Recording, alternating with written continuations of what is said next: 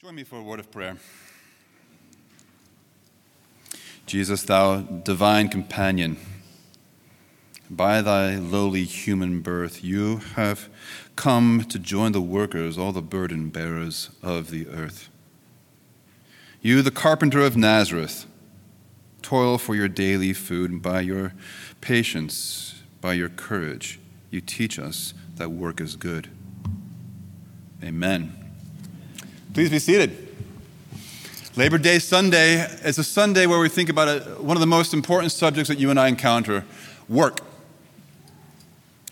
Work is extremely important. It's extremely important to you personally, to me personally. There are a few things that are satisfying and fulfilling as good work. There are a few things that are as frustrating and disappointing as work that doesn't go the way I want it to. And I know that's true for most of us here. We experience great satisfaction and great frustration around that simple four-letter word work, don't we? Work is important as provides a sense of definition to us and to our lives. Now, you could certainly think of instances when one is defined one sense of self is too dependent upon their work. Well, that's not entirely healthy, but I think it's a reasonable and good question to ask people. So what do you do? By a way of getting to know the people who you're just meeting. So work has a way of defining us. It's not insignificant that Jesus came amongst us as a carpenter. That tells us something about him. We have a tradition on Labor Day Sunday every year. I ask someone from this congregation to share about their work. The person I asked to share was a little disinclined. I skipped a part of my notes. Let me jump back. Not only is work important personally, work is important theologically. Just very quickly on that. The Bible and Christian faith holds work in very high regard. From Genesis forward. Genesis begins with creation, God doing it, God creating, and then God entrusts you and me, humanity, with his creation to cultivate what he has created.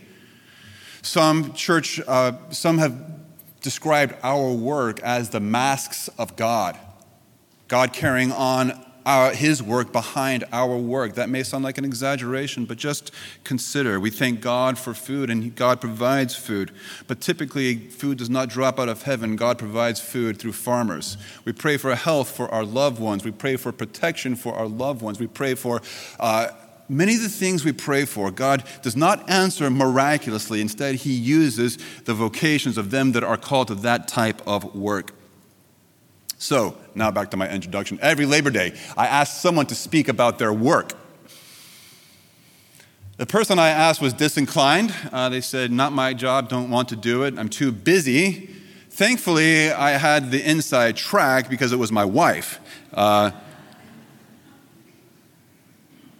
So in just a few moments, Jennifer Glade will come to share about her work. Now, in some churches, the spouse of the head pastor is assumed to be a little bit like a co-pastor. So I remember very on as we were planting Christ the King, I introduced myself. I'm a pastor of the church, and they looked at Jennifer and said, "Oh, well, that means you must be the pianist." And no, that was not the case.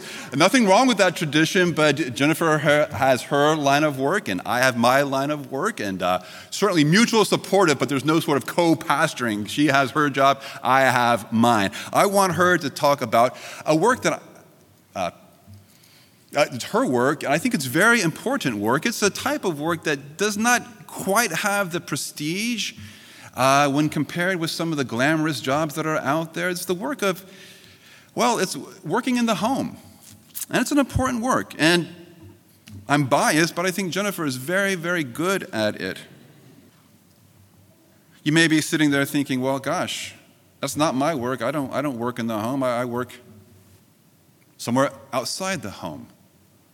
You may think this has nothing to say to me. That's the point of these Labor Day testimonies is not to provide vocational tips to one another. No, we have all types of vocations represented, from journalists to bakers to people who work in the political arena to people who work in healthcare. The purpose and the value of testimonies like this is to encourage us all to think just a little bit theologically about our work. And what better day to do that than a Labor Day Sunday? We want to think of how God is at work behind every good labor. We want to think together with what are some of the challenges that you face in your work? What are some of the opportunities for faith, for the proclamation of Christ within your work? They're out there. And these are the questions that we want to ponder together. And so I'm grateful that I was able to do a little bit of arm twisting to get Jennifer to share about her work. And as with previous Labor Day testimonies, we're not elevating one type of work over another. And we're simply saying this is an example of how God can be at work in the very common stuff of life. I've asked her to share a little bit about her calling. How does God call us to work? Very few of us have a bright, shining light. Most of us have a circuitous path. What are some of the challenges? What are some of the opportunities within work? Finally, what is the great purpose behind work? Behind her work and then behind your work as well. So, Jennifer, thank you. Good morning. David and I have been hard at work over the last week, so this is a timely testimony. All good beginnings for which we thank God. 4 of our 6 children start school on Tuesday. We're in the Alexandria City public school system. We have a kindergartner, a 6th grader, a 9th grader, and a 10th grader starting in new buildings. So we've just completed a full week of orientations. On Thursday night, David and I ran the T.C. Williams cross-country course for Parents' Night with Grace and Katie Jane. That was a workout. I'm still kind of sore. I hope I just have old tennis shoes. And Grace acquired her driver's permit this week. So we have our first budding driver in the house, which was a thrill. Our neighbor was concerned because both Dave and I went the next morning with Grace to cross-country practice, and he thought that was not really a good idea that both parents were in the car the first time she drove. We probably won't do that again. And finally, Jack and Sarah both had birthday parties this weekend. They turned 12 and 11 this and next week. So initially, I told David no when he asked me to share because I did not feel like I had the time. But clearly, I relented. And I am pleased to have carved out some time to consider the significant work that dominates my time, which is motherhood. I do work part-time outside of the home, which I will touch on, but my primary work is at home, and that will be my focus for this morning. As many of you know, David and I have 6 children. As I thought about this morning, I thought it would be best to start at the beginning. Did I always want to have a big family? And the answer to that question is yes. My grandmother, Jean Martin, was the youngest of 9 children, 7 girls. The Martin girls were a lively group of women, and we had big family reunions when I was a little girl. My grandmother was only able to have my dad. This was a disappointment for her. She desired to have a large family like the one that she grew up in. I know this disappointment is experienced by many. I am the first of 2 children. My hope for a large family began with my grandmother's extended family reunions. Those celebrations are highlights of my childhood. I always left wishing that I had been a Martin girl. They had the best stories, and they were always laughing. Of course, dreams change as we mature. And in middle school, I read a book about a girl who had cancer, and I decided I wanted to be a pediatric oncologist. I have always been decisive. David generally does not ask me what decision I may be considering. He is more likely to say that he knows that the train has left the station and he would like to know how far down the track the train has rolled. So, in middle school, I told my dad my decision, and he promptly plotted my academic career all the way through specializing in pediatric oncology on a floppy disk. I was born in the 70s. I did major in math and chemistry in college. I had the grades to go to medical school, and my professors were ready to recommend me. I spent my summers volunteering at University Hospital in Cleveland with chronically ill kids suffering from sickle cell disease, cystic fibrosis, and cancer. They taught me to play pool. They were great kids. My dream of a big family did not disappear, but I thought I would get married when I was 28 and start my family when I was 32, when I finished medical school. I was in middle school, so I believed I was in charge. I am still daily discovering that I am not in charge. I often feel like I am developing a prayerful PowerPoint presentation for God, and he laughs and responds with Proverbs 19:21. Many are the plans in Jennifer's mind, but it is the purpose of the Lord that will stand. My dream of becoming a doctor began to shift when I was a sophomore in college. Organic chemistry is one of the determining courses for an aspiring medical school student, and I got an A. It seemed like my goal was achieved, but my success felt hollow. I called my dad, and when I gave him the news, I suddenly realized that along the way, my goal had shifted from a desire to work with chronically ill kids to simply proving myself in math and science. I think I would have enjoyed being a doctor, but I knew my pursuit was not sincere. It was not God's purpose for me. After over a decade with my life outlined on a floppy disk, I was very uncertain about what to do, and I was reluctant to commit to a new plan. I never applied to medical school. Instead, I applied to the Falls Church Fellows Program, a one-year program for people who wanted to integrate their faith in their life. My dad was so shocked that my mom let him smoke in the house. He usually had to smoke outside with our dog. He quit smoking shortly thereafter, so don't worry. I share this backstory because while I wanted a big social family, I had not prepared in what I thought was the usual way. There are some people who dream about having a family and holding babies. I am not one of those people. I had other plans. I also don't love babies. I love mine, but mostly you may hold yours. Many of you are realizing that I have not asked to hold your babies right now. I have been, in my defense, their VBS and Sunday school teacher. I like your kids. I just like them a little bit bigger. We started our family as a compromise when I was 29 years old, and over the next 10 years, God gave us 6 great kids. David asked me to speak about what I find challenging and what are my joys in work.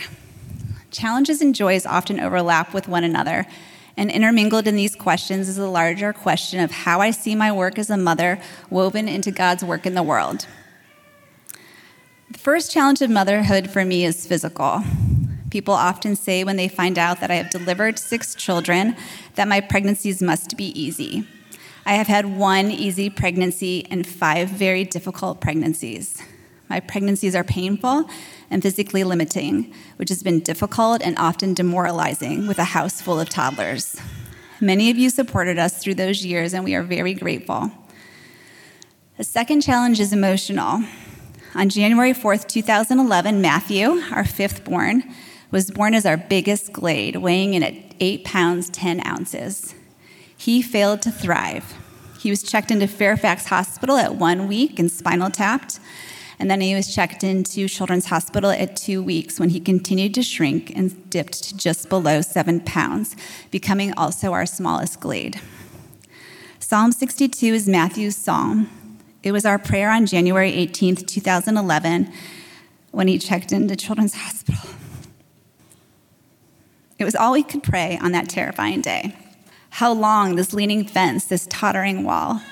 My soul finds rest in God. My hope comes from him. Truly, he is my rock and my salvation. He is my fortress. I will never be shaken. Pour out your hearts to God. Matthew pulled through. He's currently thriving. Praise God. He's 8.5 years old. My final challenge has been self-differentiation. Managing our home is demanding with countless details, most of which go unnoticed. Sarah, our 4th born, was interviewed for Mother's Day in preschool, and she told her teacher that my job was to drive my car and make dinner. That was all she saw me do. It was about this time that I knew I needed some space. This desire for self-differentiation, coupled with the financial demands of a large family, led me to pursue work outside the home. I began to work for my friend and neighbor who works from home, doing some office work for a few hours a week. It afforded me regular interaction with an adult during the day, a small paycheck, and allowed me to work from home or next door, but to set up a mental stop sign to the kid chaos now and then. I began to enjoy some personal balance, and I craved a little bit more. So I started to pray for greater work responsibility outside of our home, mindful that I wanted family-friendly work. Many of you gave me valuable time and input in that process. Julie Kohler has always said, "Our family can try anything for 3 months." That is a great attitude, and it bolstered my courage. Ann Thomas Johnston has been a great example of flexibility over the years, working part-time, full-time, coming back home full-time, and going back to the workplace. I now work 20 hours a week, keeping the books for an interior designer in Old Town. It was tricky for 9 months while Susie completed preschool, but we worked it out with the help from our dear friend Barb Nelson, who took Susie to Bible study every Wednesday. Now I work during school hours.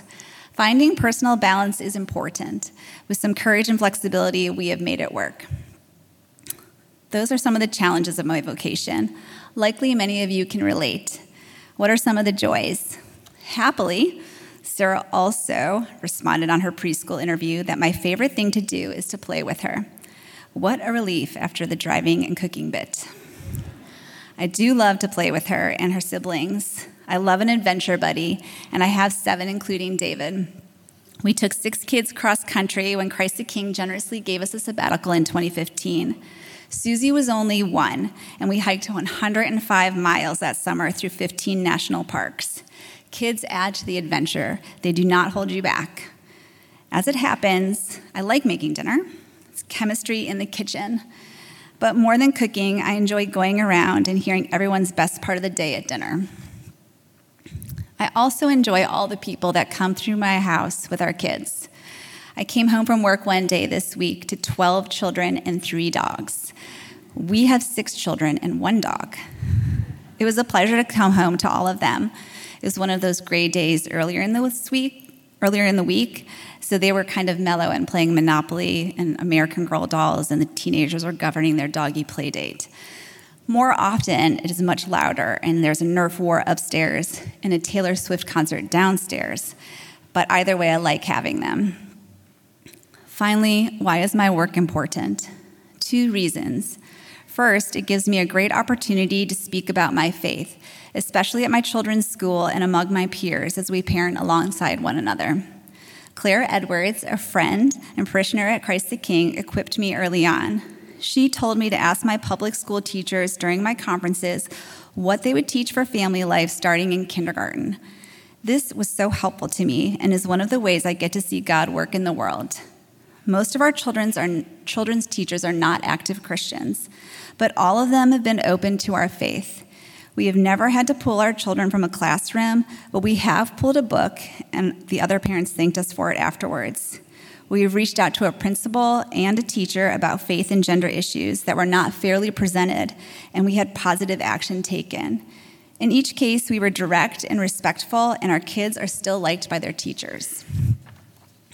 I speak candidly with our children from a young age about all the difficult topics for parents and kids alike, what it means to be a boy and a girl, and how we relate to one another. There's great freedom in God's design for us in these areas. These conversations have opened the door for discussions in later years. Our kids trust me to answer difficult questions honestly because I was their first source on these topics. I've also been amused to discover how many of my secular peers are terrified of these topics because while they affirm most things publicly, they do not know how to address these topics privately.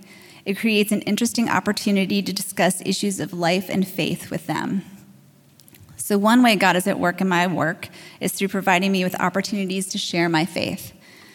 But the most important way God is at work is by allowing me to join with him in the formation of 6 souls. Their spiritual formation, their physical formation, and their vocational formation, to teach them about the Lord, to teach them how to pray. Just this week, we discovered one of our daughters prays for all the kids she babysits for, including the ones who aren't Christians. praying the same prayer over them that we pray over her. Over the years, our kids have shared Christ with their friends. I remember one of Katie Jane's friends sitting in my kitchen and saying, "Jesus is not my friend." And the next thing I knew, Katie Jane had her Big Picture Story Bible and was sitting in the driveway reading it to her. By God's grace, we are helping our children to follow Jesus, which by God's grace will help their children to follow Jesus and on down through the generations. We are forming people to follow Christ. I feel like this is my most important work, and I am grateful for it.